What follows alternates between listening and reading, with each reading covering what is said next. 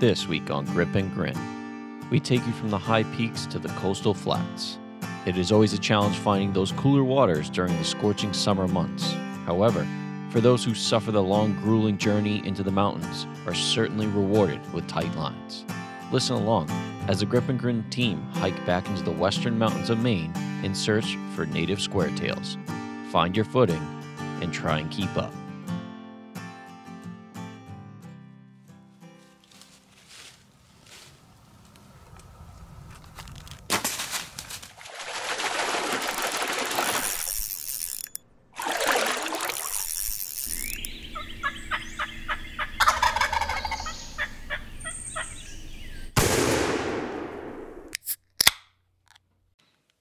Hello, you listeners, and welcome to another episode of Grip N Grin. We are back in action, and today we are on the hunt for some cold waters. Yep, it's been a fucking hot summer, and, not a lot of trout to be had if you don't know where to look.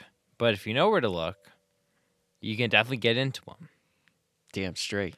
So, as always, check out the Instagram, which, again, we've been slacking a little bit, but we'll be posting brookies all through deer season, so don't worry about it. And We gotta mix it up. We can't, let's give like a smorgasbord. Oh, of they're gonna get fish, everything. deer. You're gonna have to deal with it because we've been gone for a while. Yep.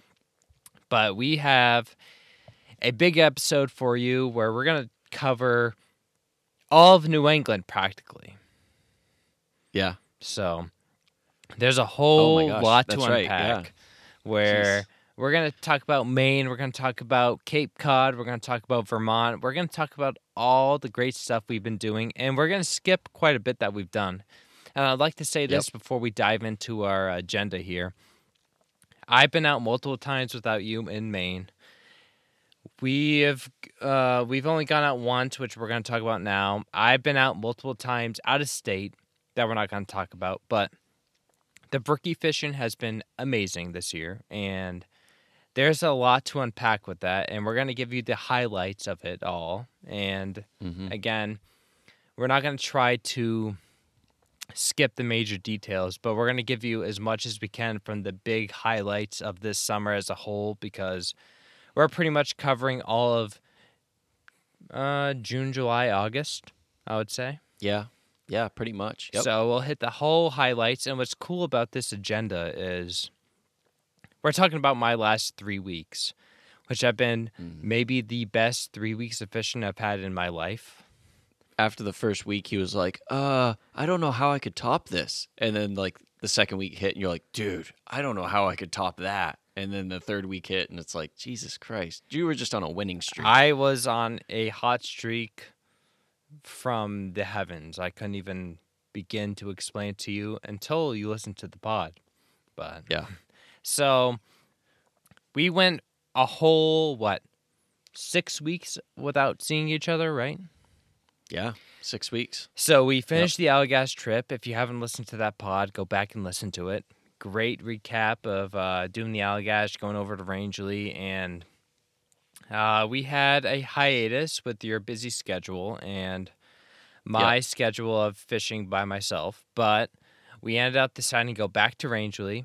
We had a great weekend of weather ahead where it was going to be cooler temps. They just got some rain, and I was going to drive up from Mass direct to meet you in Rangeley, so going up to New Hampshire, and you ended up driving there a little bit earlier than me and set up camp early, correct? Yeah, I think I ended up maybe like 20, 30 minutes like ahead of you. But this spot that we went to is actually the spot that we chose that night after the Allagash. Yep. And so we knew of that campsite, and we, this was a Friday afternoon that we were heading up, and I was like, man, fingers crossed. I just hope that campsite is not taken, because if it's taken, we're camping out on the side of a dirt road in the middle of the woods. Yep, definitely. So as you were there and I was driving up, I had no service, so I was just hoping and praying that if I had a text come through that you were at the spot, and it ended up, getting to a high point, coming into Rangeley, got your text, you got the spot. I was like, hell yeah, let's go.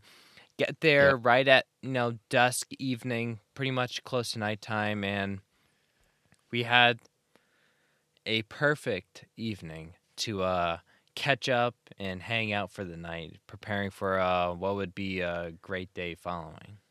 A cooler full of beers became an empty cooler filled with like just water. The fire was great. I brought some wood from home, which was dry, had no trouble there. We had already eaten dinner, so it's just the stars were amazing. There's no light pollution out there. It's perfect. It's absolutely perfect.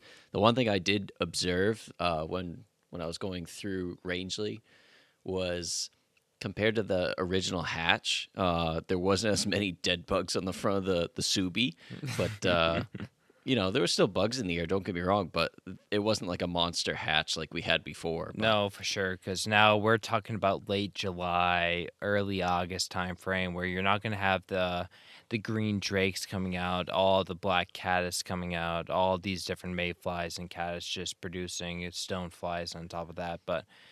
Even the mosquitoes and black flies weren't too bad compared to when we first ever went. So, and your strategy, you actually brought up the strategy going into this weekend.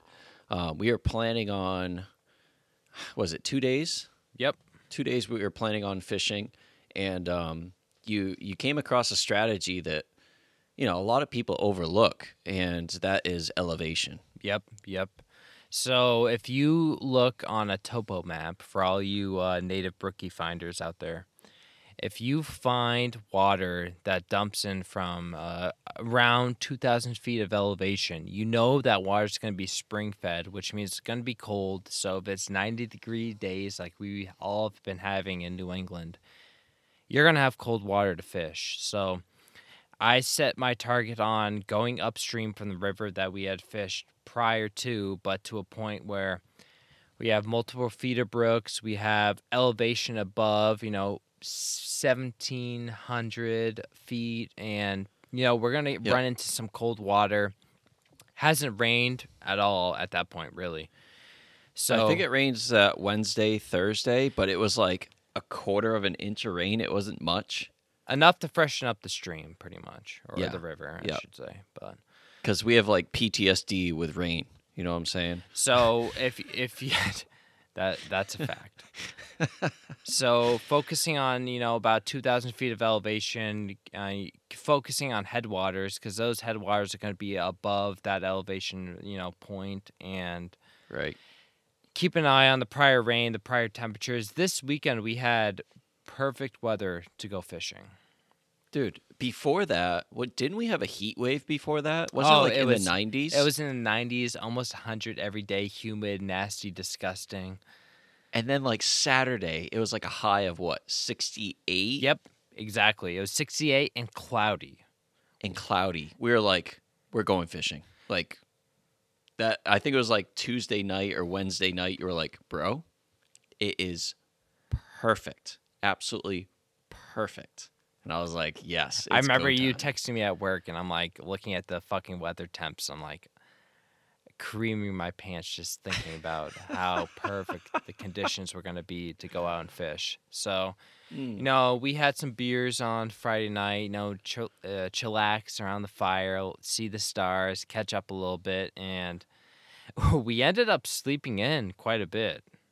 Which is weird. Usually we're up at the crack of dawn, the logging trucks are going by, but, with this, waking up, I remember waking up, dude, in the sun. It was like an early sunrise, and because once it got above the clouds, it just became cloudy, but I remember the tent was just baking. I know, because I woke up, and I'm like, holy shit, it's hot. So I started to, move around a little bit. Then you woke up, and I'm like, guess what time it is? You're like, what, 8? I was like, what? I was like, dude, we gotta go. So we woke up. We didn't even have breakfast or coffee, which we've had on hand. Yep. So, we talked about the night before. I'm like, all right, this is where we want to go on the river. Hopefully it's going to be good. We'll see. I'm not exactly sure how it's going to be. And I mean, we're driving down or you're driving down the road. For you listeners out there, you know, slamming beers on an empty stomach, it's not a good recipe for the next morning, to say the least. Especially when you're driving on a road that's not paved, pretty a bumpy. windy, bumpy dirt road, and I'm driving, and the whole time, like, I'm playing it off cool, like, I have a slight headache, but my stomach's a little messed up too. I'm like, yeah, I'm a little hungover. I'm like, yeah, this is not good. But a little bit of water time, I'm like, it'll be fine. I'll be good. And Andrew, I was driving down the dirt road, and all of a sudden he's like, hey, we're taking this right here. I was like, all right, cool. And I literally make the right-hand turn, and you're like, what are you doing? And I was like slowing down to like a crawl. I threw it in park, and I just like look over at you casually. I'm like, I'm going to go puke. You're like, what? I was like, I got to go puke. Open the door, just hands on the knees, and just start unloading. And it wasn't even that bad, but a couple good sessions, and then mid puke, I look over at you and I'm like, let her rip, Skip, and just kept going.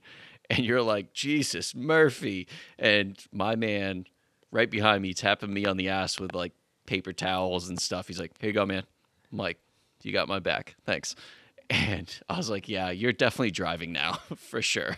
So once that transition happens, which I was not ready for, we didn't even have too much the night prior, which was kind of surprising.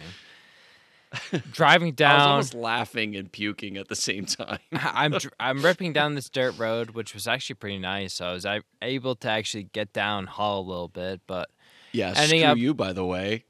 Yeah, yep. Being hungover and you driving like that, I was like, dude, this sucks. So we get to the I guess I could say the drop point, and yep. We're walk over to the brook. I put my hand in the brook. I'm like, holy shit, it's ice cold, and you're like, no fucking way.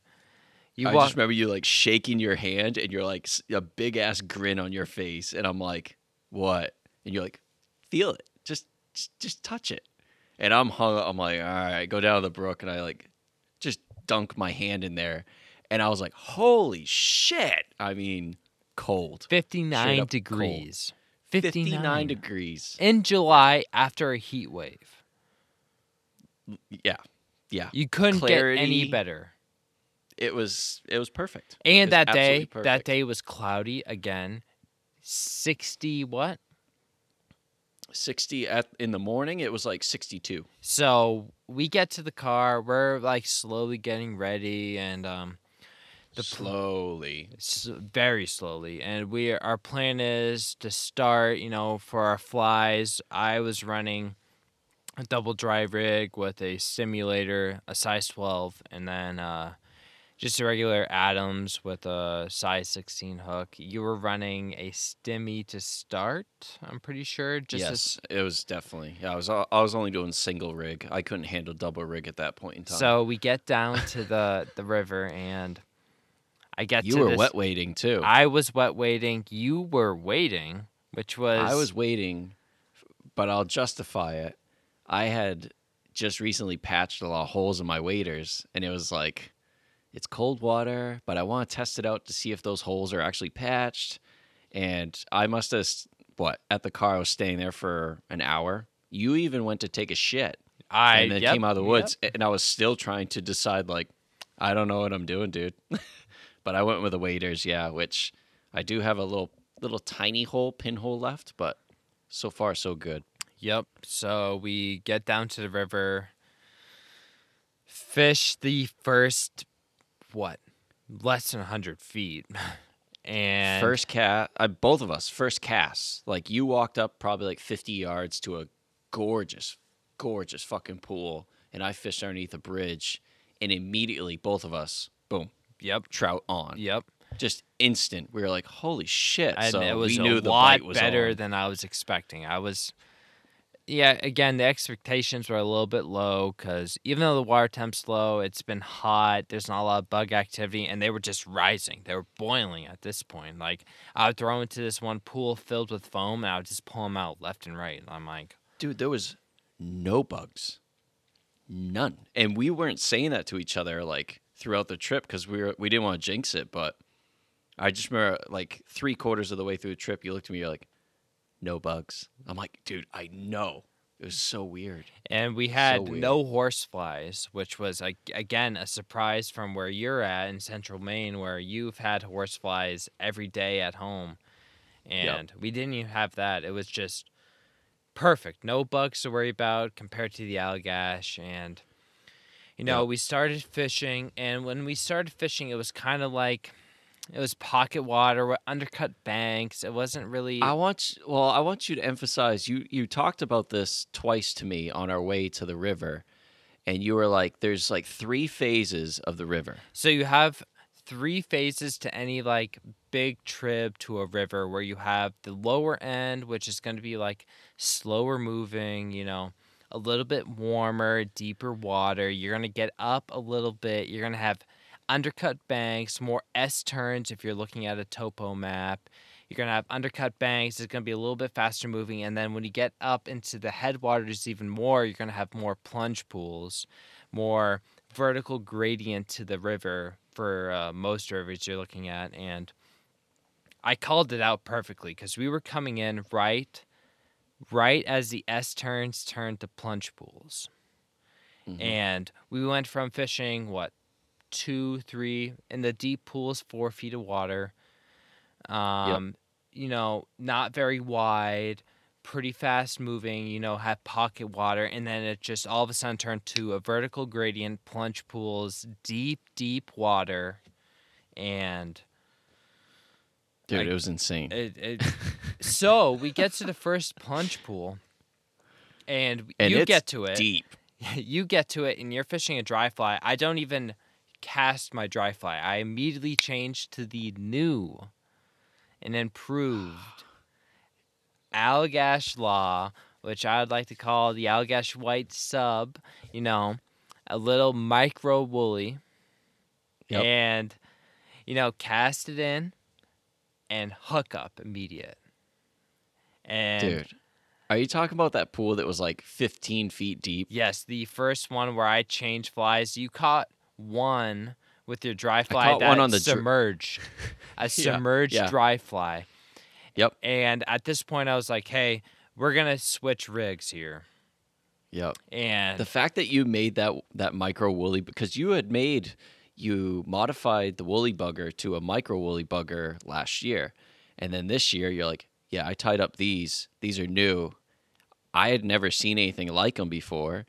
And, dude, that fly was the ticket. Oh. Like, that was the ticket of the trip. So, I don't think I switched flies after that. No, we did not. So, again, this fly was named after the Allagash Law that we talked about in the previous episode. And it was only fitting to call it the Allagash Law fly, which is a micro woolly. And then this particular micro woolly we call the Allagash White because it's just a white woolly with a white chenille body with a white rabid sonker tail with grizzly hackle. So I'm surprised you gave that out before patenting that.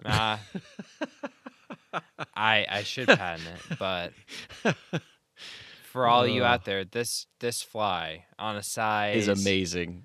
It is amazing. If I remember right, it's a size 14 or 16 hook, bead headed. And it's great too because you can see it in the water. It's so easy to like follow it through the water. It blends in with some bubbles here and there, and it's perfect about it. It sinks quick, but it can still go on a light fly rod. Where I'm running a light 3-weight 6.5 footer. You had your 7.5 4-weight or 5-weight. 5-weight. And it works perfect for the pools we were hitting, where you would throw that fly out right where the water plunges into the pool, let it sink, and then just wait. Just a little Just let the strip, fly do the work. and then once you feel something, you hit it, and then boom. We went up to the next pool, and gorgeous, absolutely gorgeous pool, and I pulled out a fat brookie for what we would call this little tiny. It's a river, but it's still almost like a trib at this point, deep into the headwaters, and absolutely gorgeous. I wish we had pictures of it close up to look at it. It was a nice, like, what, 12-incher, right? Minimum. So, yeah. It was hard to hold it too, because like as you're holding it, it was like it still had fight in it when you were trying to throw it back. But we were trying to get pictures of it, and it was hard. And with how the temperatures had been, we were still like, even though it was warm out, we were still like pretty precautious as far as releasing the fish and make sure they get back in time. We didn't want to stress out the fish, and so it was still a good release. And man, that was a great fish. Great picture too. It was funny too, because you would have hits, and like these fish were just absolutely demolishing this fly, and you would it's insane. You would hook into like a couple, and you're like, holy shit, that's a big one. Missed it, and then you would keep casting and hook into it again and miss it, and it was just unbelievable fishing. And when we went up these plunge pools, it went from, oh my god, this pool is amazing, and then we would go over to the next crest of the hill, and like, holy shit, this one's even bigger. It was not a fucking hill, let's be clear. At times we were on all fours climbing over rocks. Like, I mean, Christ, I almost got attacked by a bear in this bear cave thing that you were like, dude, check that out over there. I was like, but I want to fish off that little rock. I get over there, and it's like, it's a cave. There's no doubt. And across the brook where you were standing, I don't know if you saw it, the moose bones. Oh, I did, yes. Dude, I was like, mother of pearl. There's definitely a bear over there. There's no doubt. So I'm going to repeat from something we did last episode. What's in the bag? We had walkies. Oh, so good. So good. Game changing.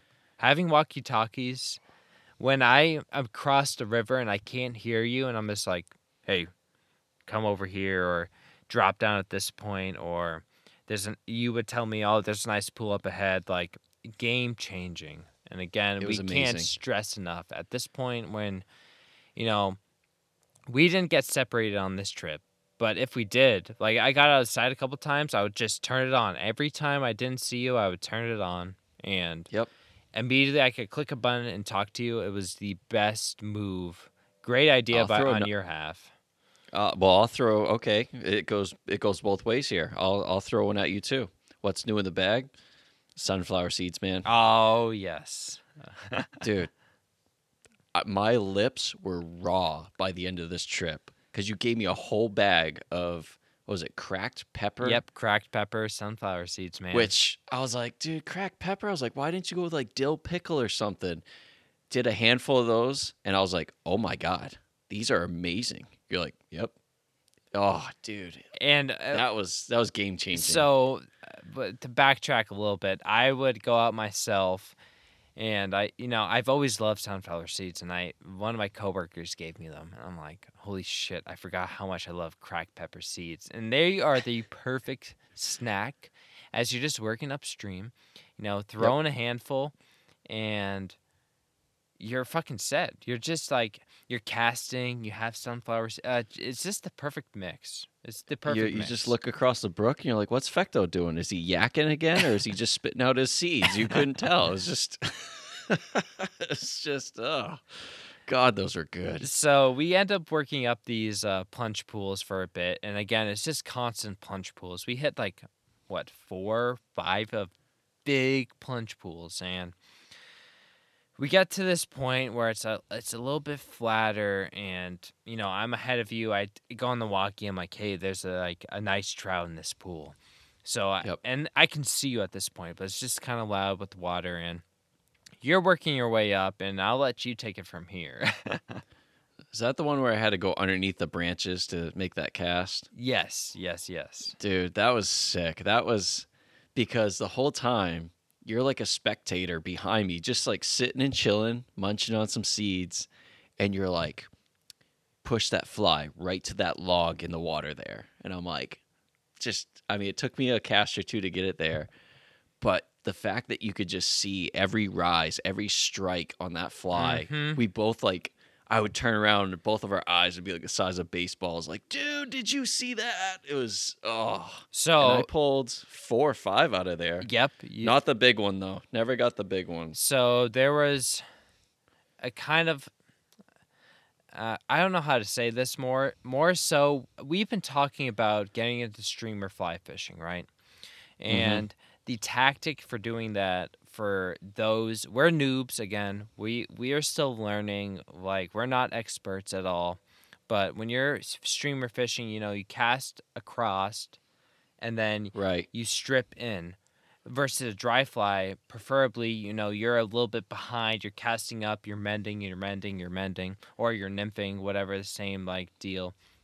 So we had a whole different approach when we were fishing this, and it was kind of cool where we're not streamer fishing, but it's the exact same tactics as if you're going to streamer fish with a bigger rod on a bigger river, let that fly swing through the pool and then just absolutely hammer them and, do a little action on it. You can see the fly in the water. It's a good teaching point. If you're looking into getting into streamer fishing, start on a small river, a small brook, throw a micro woolly. I told you how to tie it, and you can get the bases down for then when you want to upgrade to like an 8 weight with a size 8 streamer, you're able to have the same tactic but on a much larger river, which is going to be great for this coming winter and next spring, hopefully. Yeah. Yep. So, definitely.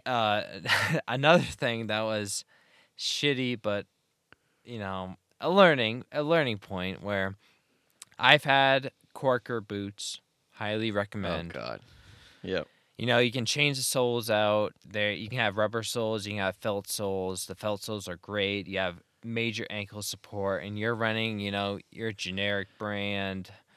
This piece of shit over here is running like if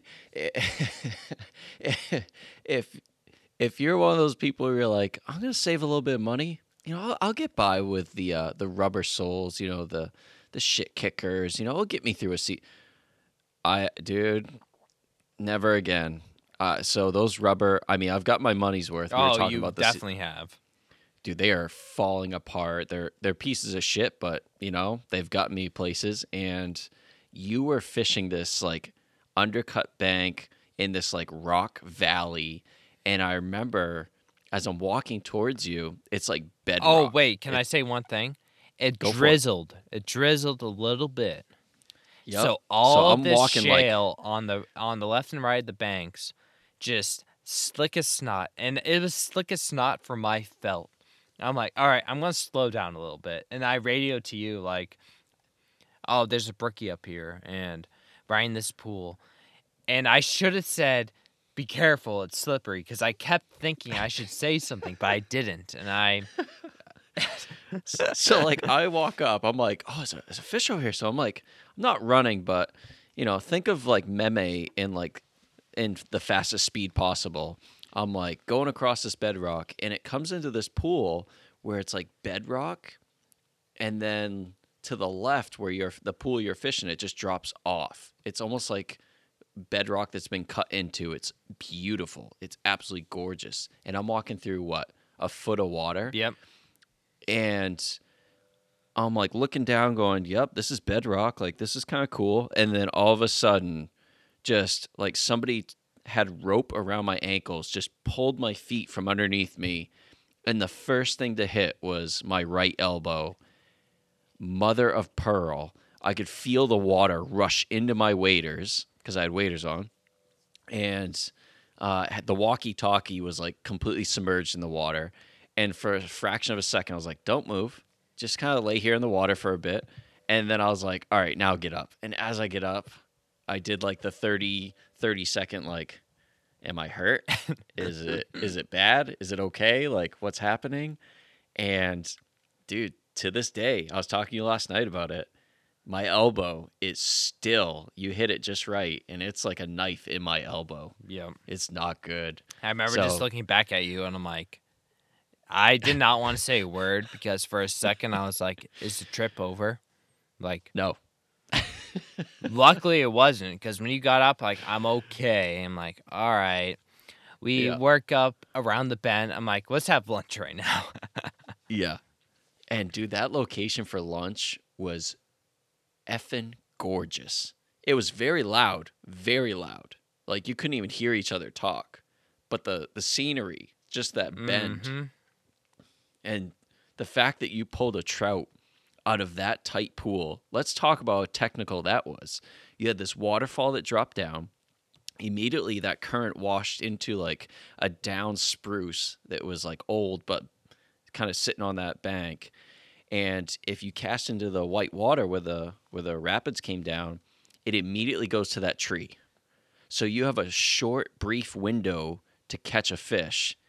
And I don't know how the fuck you pulled that trout out of there. You know, I've I been don't know how fishing you did quite a it. bit this summer. So, I can kind of see it where it's like this fly is not going to get down as deep as I want it, but I'm going to have to pull it across and be able to, miss that tree at the same time. And I was able to pull a nice brookie out of there. Yeah. Dude, that was, and I was like, oh, if he can do it, I can do it. Dude, I did 2 casts and I was like, nope, I'm good. I was like, because I know with my luck, I'm going to be in that tree. It was, oh.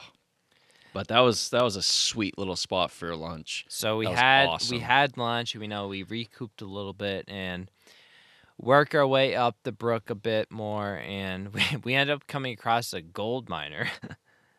Oh, yeah, that old guy, which was kind of sketchy because, like, I mean, he was obviously packing up to leave, but when we came up on him, he saw us and he was already like corralling his stuff and then he was out of there. But when he got to the top of the riverbank, he was like hiding behind a tree and like watching us fish. It was And I was very like, weird because we were hitting this one pool, and you missed it a couple times. I went in there, missed the trout a couple times, and then I remember I whispered to you, I'm like, hey, he's still like watching us right now.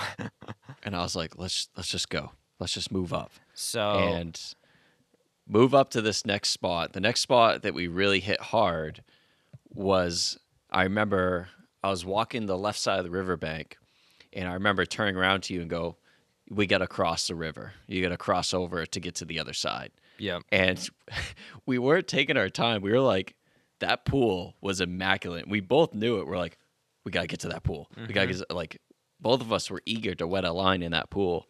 And dude, I have never in my entire life pulled so many trout out of one pool. More than our last trip after the Allagash, I would say, for me. I would disagree because I remember you vividly saying in the Allagash trip, like, I caught 30 out of here. We get to this pool, and I remember I looked at you, I'm like, all right, we have to catch a minimum 20 out this pool. So you took a cast, caught one, and then I'm like, all right, I'll fish to like the headwaters of the pool. And I pull out like every cast. And I'm like, all right, don't lose the streak. And then you just kept ripping them out of there. Yes. Okay. I jumped a pool here. This was the pool where I was like, dude, I have found, I called it Orgasmic Falls. That's what it was. When I Yep. said in the walkie-talkie, I was like, Yep. Orgasmic Falls up here. I was like, that's right, dude. That was a fun pool. That was a great little pool. You were slaying. I know. I got above you a little bit, and I just would cast across, catch one. Cast across, catch one. And I mean, it was Dude, just you were catching them in like shit water too, like off to the yeah. muddy bankside. And I was like, how are you pulling trout out of here? And then I That's remember after this pool, I walked up ahead of you quite a bit, and I walk you to you. I'm like, oh, there's a beautiful pool up ahead. So Yep. I posted up, sat on this rock, and I caught a couple out of the pool. And you were hitting that entire stretch of the pool. There's a down like bigger like oak. It wasn't a fir tree, but in the water, and you missed a fucking monster multiple times. I'm like, oh, we have to catch this fucking trout. Yep, that was a tank. That was an absolute. I saw it come out. Like at one point, I had it snagged, and I could see the fish, and I was like, "That is a monster." And I remember screaming upriver at one point. I was like, Andrew! I was like, massive fish! And you're just like shaking your head like, motherfucker. So we end up coming up to the last pool of the day, and this is the pool. This is the pool. I mean, Dude. every fucking cast. Both me and you trading off. You caught a trout, I caught a trout. You caught a trout, I caught a trout. And then you were working the lower end of the pool. I just sat on the rock in the middle of the headwater of the pool, and you were just pulling them out left and right. And I'm like, this is more than I was ever expecting for late July. Dude, we were sitting there. At one point, we looked at each other and we're like, okay, realistically, how many trout do you think are right here, right in front of us in this pool? And the pool is probably about, I don't know, dude, like... It's not huge. I would say the pool is about the size of, like, in the paint of a basketball court. Oh, yeah, easily. Yep. About that big. And there must have been a minimum 200, 300 trout just sitting right there. Yep. And they all won the Allagash White. All of them. At one point, the Allagash White was an Allagash Red. Yes, I do remember that. Because like we were catching so many fish, the blood from the mouth of the fish, it was just dyeing the fly red. I was like, Jesus, it's like an Allagash Red. Yep. Oh. I do remember that. And I remember we hike up this fucking cliffside to get back to the road. And we had another Rangeley moment, 2.0. We're walking back to the car. I'm like, dude, I don't see how we can top this again. We get it. We got our fill. We absolutely slayed. And what more do we want at this point? And it was supposed to rain that night too. And we were like, do we really want to camp in like the rain? Like, I mean, it's only downhill from here. You know what I mean? It's just, so. But it was just another moment where, you know, you learn where you hit like your peak again. You don't overdo it. You enjoy what you did. And again, we slaughtered the trout. I mean, could we go back the next day and catch more fish? Yeah. Is it going to top that? I don't know. It's tough to know. Like, different weather, and it ended up working in our favor. Like, to skip ahead a little bit, you know, we end up deciding not to stay the next night to fish, and went to a pub, had a great dinner. Dude, that's like that's a signature pub. Oh, man. I know. It's like a Every staple. time we go back, we're always hitting that fucking pub. Every fucking time. Getting the same burger, same beers, and... Because you're like, where you want to eat? And I'm like, let's just go back. We know it's good. We know it's great. So it worked out in our favor, too, because the next day ended up being really fucking hot, really sunny, and we just fucking hit it perfect. I mean, it worked out to our advantage. Like, we planned ahead.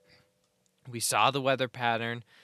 I texted you saying, oh, we should go up and, you know, do our final, like, hoorah of Maine trip fishing. And did we ever slay? It was perfect. And it was cool because the next day, too, we were able to, like, debrief and reflect on it just by having, like, a chill day to, like, you know, do whatever. And it was perfect. Yeah. I mean, the timing, everything was perfect. Couldn't ask for any better, honestly. And, dude, I had that headache all day long. Oh, and I did, too. I remember this because... Caffeine. Didn't have caffeine. Yeah, we get home, and we both have a cup of coffee, and we're like, shit, there goes my headache. Yep, all better. Oh, fuck. So after our big, long trip there, you actually... was it a week? The next week, you actually texted me, and you were like, hey, I made a purchase. And I was like, what? Yeah, so my aunt was very nice, and I was talking to her about it in mid-July, where I've been wanting to get, you know, a fly rod I could streamer fish with, maybe chase saltwater critters with it, and went on eBay, saw it, told her about it. She's like, go ahead and buy it. So what's new in the bag?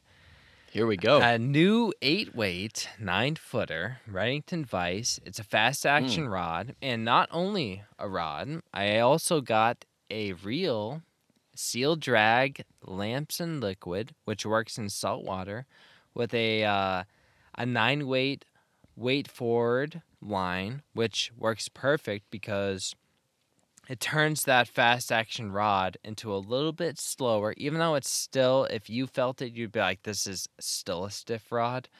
Dude, when you sent me a picture of it, you basically found the holy grail of like deals on eBay. Oh yeah. So if for all you listeners out there, if you just scour eBay, you find a fly rod, click on the profile, see if they're selling a reel with it. Because he sold me a deal where this fly rod retails for between 180 and 220. The reel itself is at least 120, and the line itself is $100. And I got it for less than $200.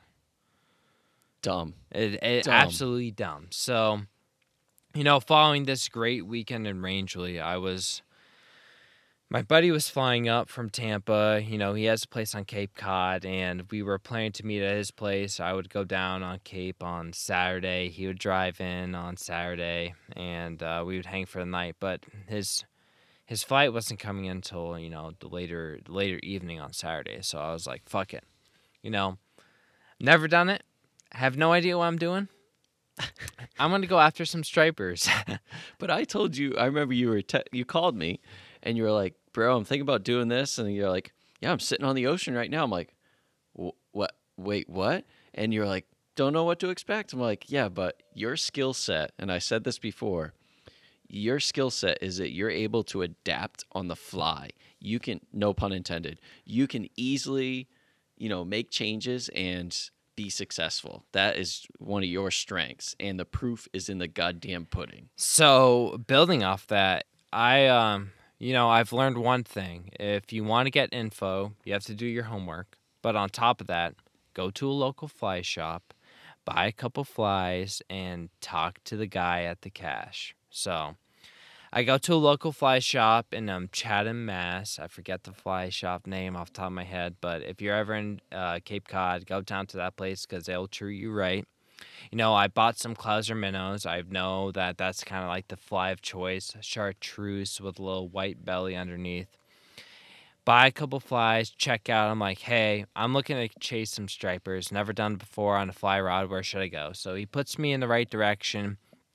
Get to Paces. He gave you paces of how far to go. He gave me exactly 200 paces out, go 100 paces right, like to this point, this is where you need to be. I'm like, all right, perfect. Get to the point.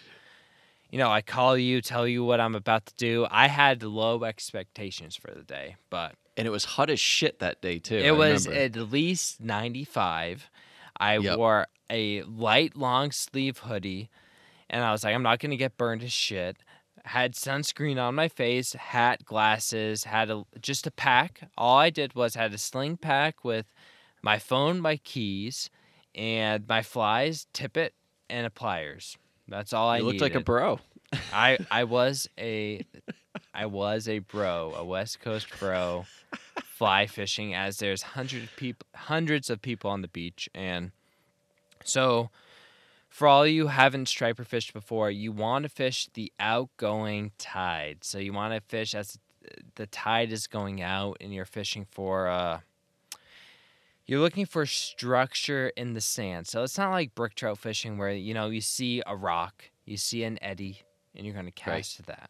You're looking for channels of sand, sandbars, moving water, and what's cool is I get out to the spot, and it's like a search and destroy mission for turkey hunting.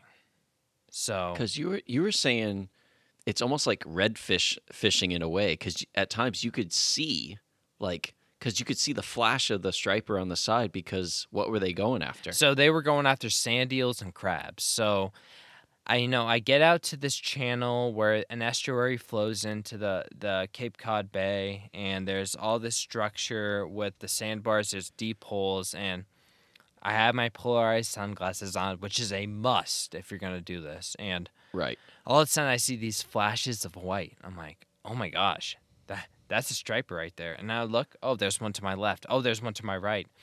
But this is my first time with an 8-weight with a heavy Oh, yeah, that's weighted right. fly. So you have to learn a whole new cast in order to get the fly out there. And it's It's windy a hybrid. as It's a hybrid shit. cast It is because you're doing essentially 2 casts in one. Exactly. So, with the dry fly, you can flick it out there with a little 6-foot 3-weight.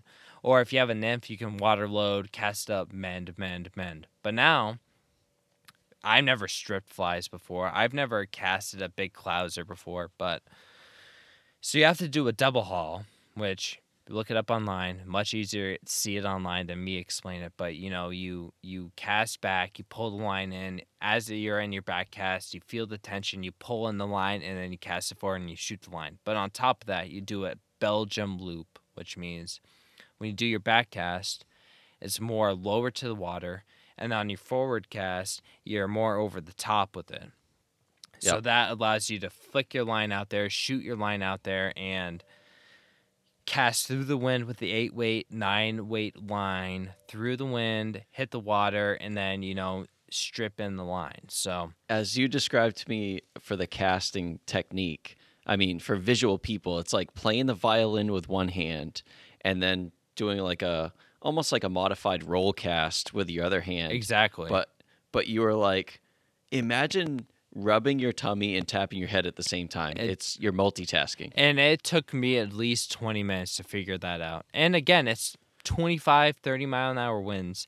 I remember, I'm casting out, I see these stripers, and I ended up strip setting, which is a whole new way of fishing.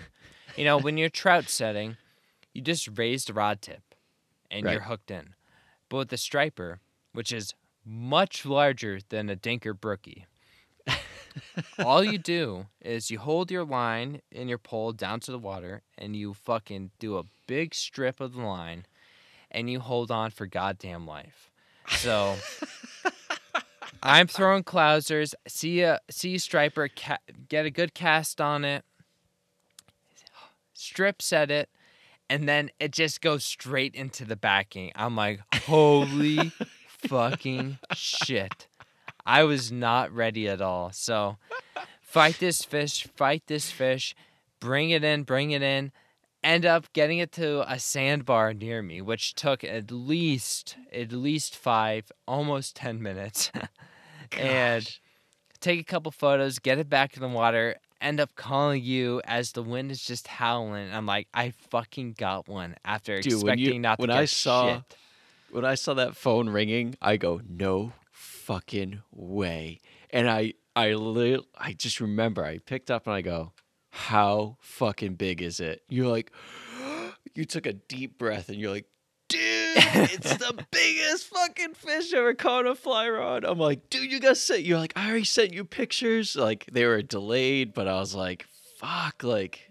And that dude. was at least a 25-incher. I mean, there were so many fucking fish. It was unbelievable. And you were going into this, you're like, I just want to learn the cast. I'm not gonna catch anything. Like, I literally told you, I was like, I'll catch a crab before I fucking catch a fish. And when I started seeing them and started figuring it out, and then, my goodness, for all you trout anglers, get an 8-weight with a sealed drag reel and just go have some fun because it is, again, unbelievable. So, go back out, keep fishing, and I missed at least 5 more fish because, I kept trying to trout set it, which is raising a rod tip. I didn't strip set it, lose some fish, change some flies. The tide was coming in, and ended up working my way back to shore as the tide was coming in, able to hook into another one just as big, play it. I couldn't get photos because, I am wet wading, and I'm wearing like compression like shorts that go down to like my calves, like you're playing basketball. It keeps you nice and cool, doesn't let me get burnt to shit. Yep. And I can't take my phone out, take a picture of it, but it's just unbelievable fishing. It's a whole different type of fishing. When you're like turkey hunting and you hear a gobble and you're like, all right, we're going after that gobble. I'm fishing, and what I'm doing is I'm standing in the flat, and I'm scanning left and right, left and right, oh, there's one, there's one. Lead it like I'm shooting a fucking clay pigeon. Just Yep. see that, shoot for it. You know, you have to tick the line, tick, tick, tick, and then strip set. Oh, you literally couldn't beat it. And there was hundreds of fish. It opens up another like whole season for us if you think about it. Like it's something that's been there that we haven't even realized, and then you just try it out and you're like, dude, this opens up a whole new world of like fly fishing. Exactly. And it just like it's a totally different realm where different tackle, bigger fish, hot weather doesn't matter. If you don't get rain, doesn't matter. Like I will always be a trout angler at the end of the day. Like if I live and breathe trib fishing for wild trout. And Yep. But, you know, when the weather doesn't cooperate and you have July, August, early September, you can't go fish for trout. It's a great alternative. Like, absolutely the best alternative you could have. And I've only been once, and I hope to go again. I've been tying up flies like I showed you today. And Yeah, you're like, dude, check this out. And I was like, holy shit. And you're already tying, you already had, what, 3 flies tied? I was like, jeez, Murphy. So if for all you anglers out there, it is a ball. It's a game changer. And I can't wait for you to go with me, and I stand by your side as you struggle to cast, and there's fucking stripers 2 feet away from you that you spook. But one thing was weird is they were spooky as hell. So if I missed my cast by a foot and I hit them almost on the nose, they would just absolutely run away. If I moved in the water, and the water's pretty fucking clear, they would run. So it's like you have to be stealthing your way. It is just the hunting of fly fishing, and it's just so engaging. Before I know it, it's been 6 hours. I was on the flats and had a ball. Didn't catch a lot. Learned a shit ton, and it is just revolutionary for the Grip N Grin team for the next coming summer. So absolutely. But that opens up the whole East Coast practically. It from where I am in Mass all the way up to Maine. I've been looking for your 8-weight. I've been doing it every day because it needs to happen. You're gonna catch one and be like, dude, holy shit. Yeah. And what's cool is I transition into the next segment of this pod. Do I love chasing stripers and bigger fish? Yes. But again, my heart lies in catching wild trout. Mystical creatures. So I've had, again, at the beginning of this pod, we talked about I had a 3-week heater. Absolutely just demolishing fish. So the stripers were week 2. Stripers were week 2. Stripers were week 2. Week 3, I had an outing to Vermont. So for those of you that don't know, my parents have lived in Vermont. I've never actually fished Vermont. I've been to Vermont countless times. I know it pretty well. And I had a company outing that I had to go to, which was, again, perfect because the weather was going to be great. I had ample time on the weekends, and out-of-state 3-day license was $25, right around there, so you couldn't beat it. So, you know, I've alluded to this a little bit before, but my original 3-weight, 6.5-footer shit the bed, you know. I'm pretty sure you're like, you know that rod that we bought, the shitty rods for the Allagash? I said, yeah. You're like, it's a fucking piece of shit. Get rid of it. I was like, oh, okay. So I will drop some names here. The Cabela's CGR, don't buy it. For all of you out there, do not buy it. It is just horrible. If you're in a pinch and you need a fly rod just for the weekend, like a piece of shit just for the weekend, go with it. It's a $75 rod that we picked up. We went out. We didn't talk about this on the pods, but we went out together before, the trip to Rangeley, and I remember we were fishing. I'm like, the cork handle is peeling off the base of the rod. And then I kept fishing, and then all of a sudden the middle section piece would just fly off. And then all of a sudden the male end of the ferrule just dropped into the rod. I'm like, okay, piece of shit. So I ended up finding a LL Bean double L, 6.5 foot 3-weight 3-piece, and that retails for like $240 if I remember correctly, maybe a little bit more, and I picked it up for $100. Dude, you found the Holy Grail 2.0 from an old timer. This rod, which I did have on the Rangeley, but we were saving it for this segment. Yep. It is a dream. Fast action. I overline it with a 4-weight line, and it just makes it just flexible enough where I can just flick things into the tightest loading that rod when I used it up in Rangeley, I was like, I want this. Like this exact thing. And do you know what's funny? Do you know what's funny? I texted you, and I was like, I found a perfect rod for you. And you're like, I can't do it. And I'm like, all right, this deal is too good. I'm not even passing it up. And I bought it. Yep. So I get this rod, and it's a dream. So I do my research, and, I buy these guidebooks. I look at the Gazetteer. I bought a Vermont Gazetteer for this. I go on Onyx, do some research, find a major river source where I know the fishing's great in that river, looking at the tribs and rivers that dump into this. And what's cool about Vermont versus Maine, there's a couple things I want to talk about, which I don't have on the agenda, so hopefully you'll be able to spit with this. But this is all you, brother.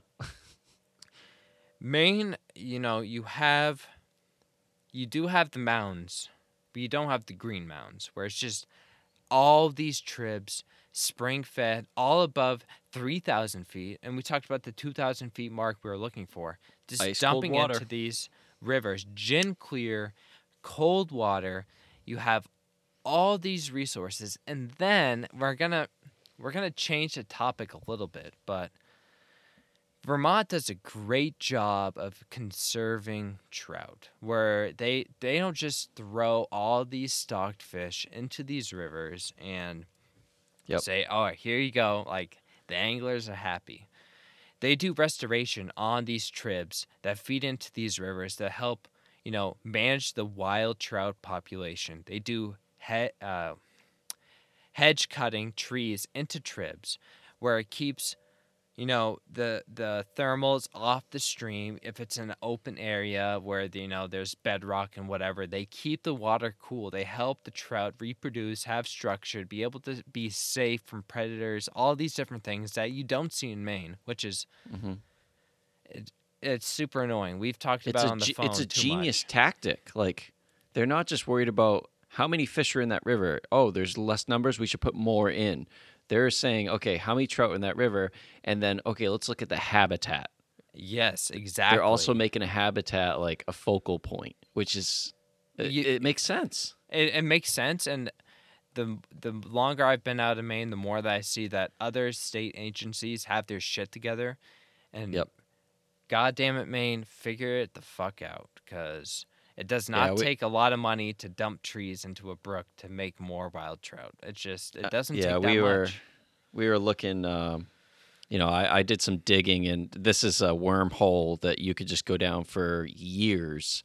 But the state of Maine does an action plan for all of the animals in the state of Maine and whatnot. But it also focuses on the fisheries and whatnot. But it's a 10-year plan. They do it for 10 years. So they just approved 2015, and it goes all the way to 2025. And in that report, when I did, it was a 382-page report, and I did a Command F on brook trout. And I searched like the biological name of the brook trout. I did everything. And I think I had 12 hits. 12 fucking hits. 12 hits. And some of those hits were just like descriptions of like a picture that they included in the report. So it wasn't even part of the actual report.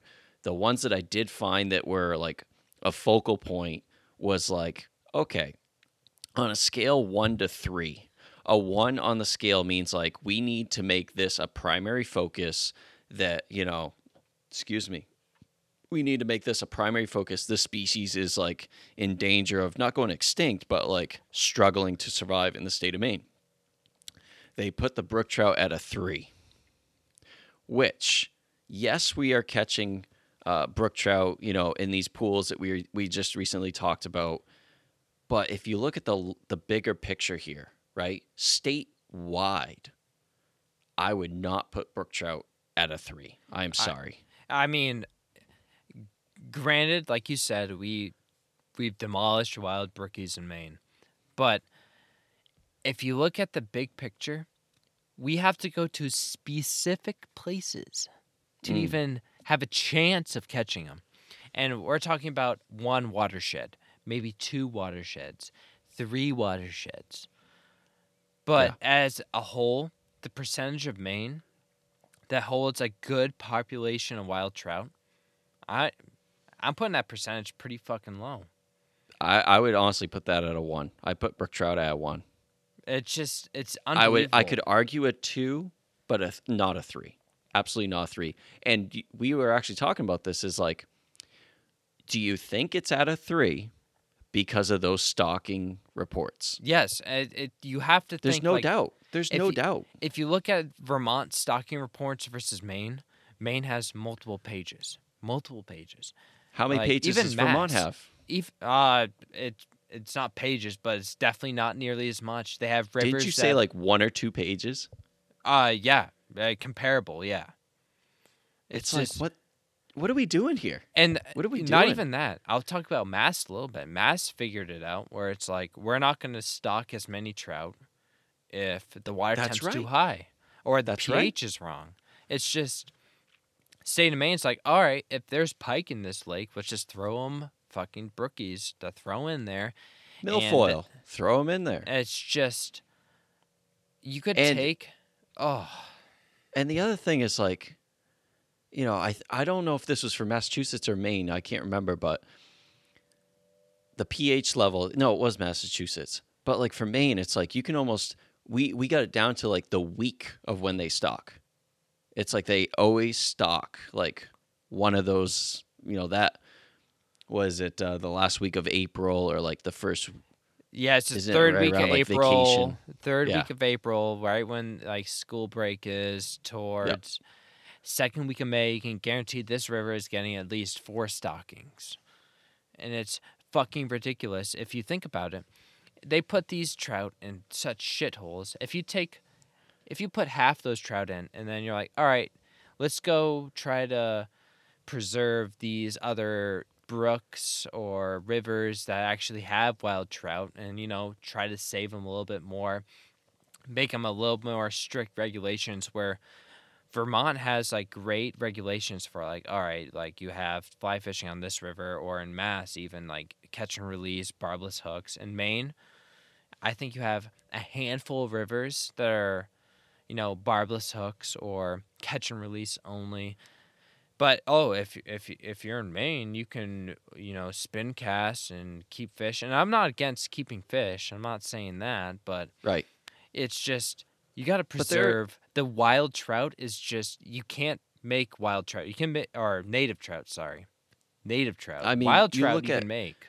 You look at some of the rivers that we've fished in the past. I would say we don't really focus on those rivers anymore. I know you know exactly which one I'm talking about, but like those rivers that they stock heavily. They say they put like 250 in there. It's like half of them die within like the first week. And then like the rest of them, there's no way in hell that a good, strong percentage of those trout are going to be holdovers. There's no way. Oh, there's no way. The water gets to like 75 degrees, almost 80 degrees.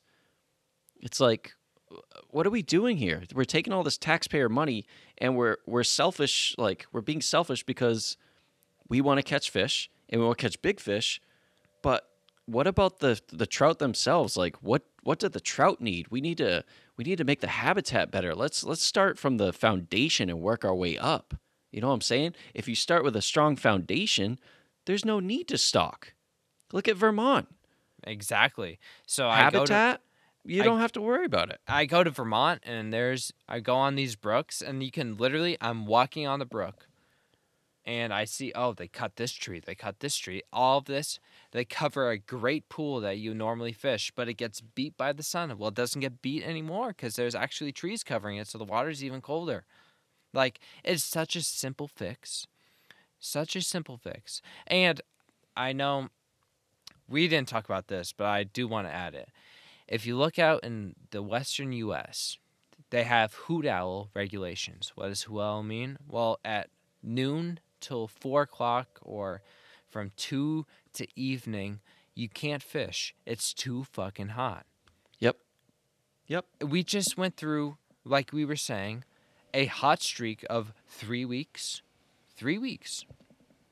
And the state of Maine doesn't do jack shit to help these trout, have a refuge for these hot hours of the day. Like, absolutely none. You have to be a good person to be like, okay, well, I'm not going to go fish because the water temp's above 67. Yep. You're putting that in the angler, and like, I know there's plenty of people out there that are good about it, but there's plenty of people that aren't, right? Yep. And I mean, I feel like we're going to have a whole nother podcast about this type of like stocking and conservation and so on and so forth.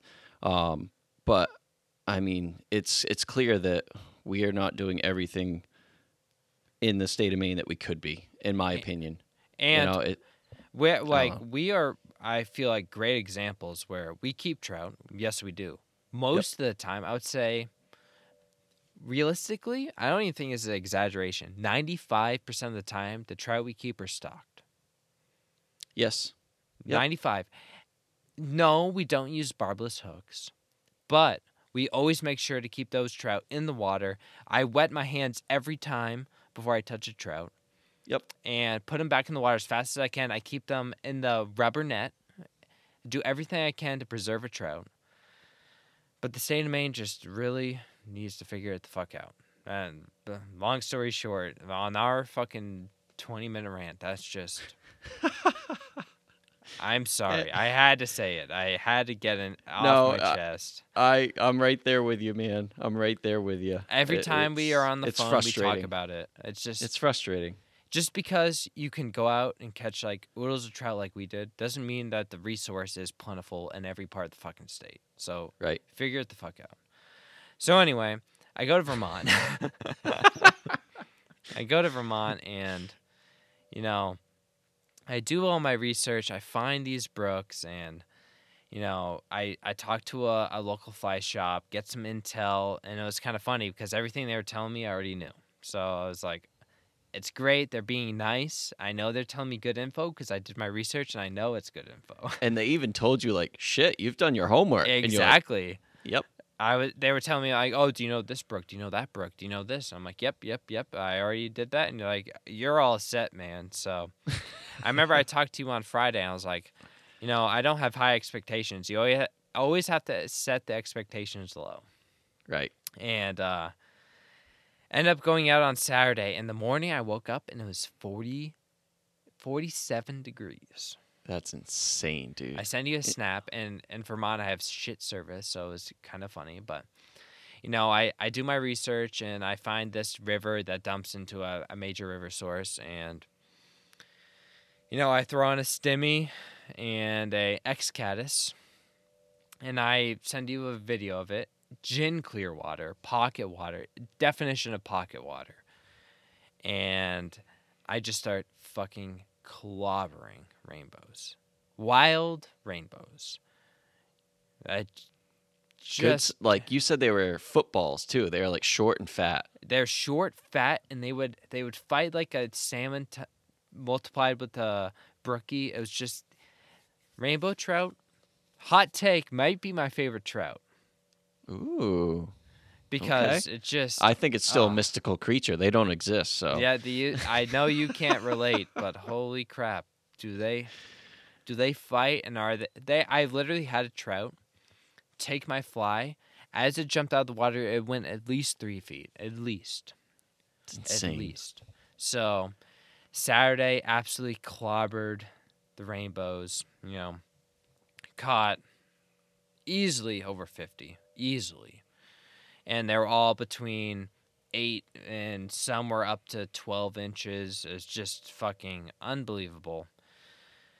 Go back out on Sunday. Sunday, my plan was to, fish a lot of water, explore. That one on Saturday, I just fished one trib, but Right.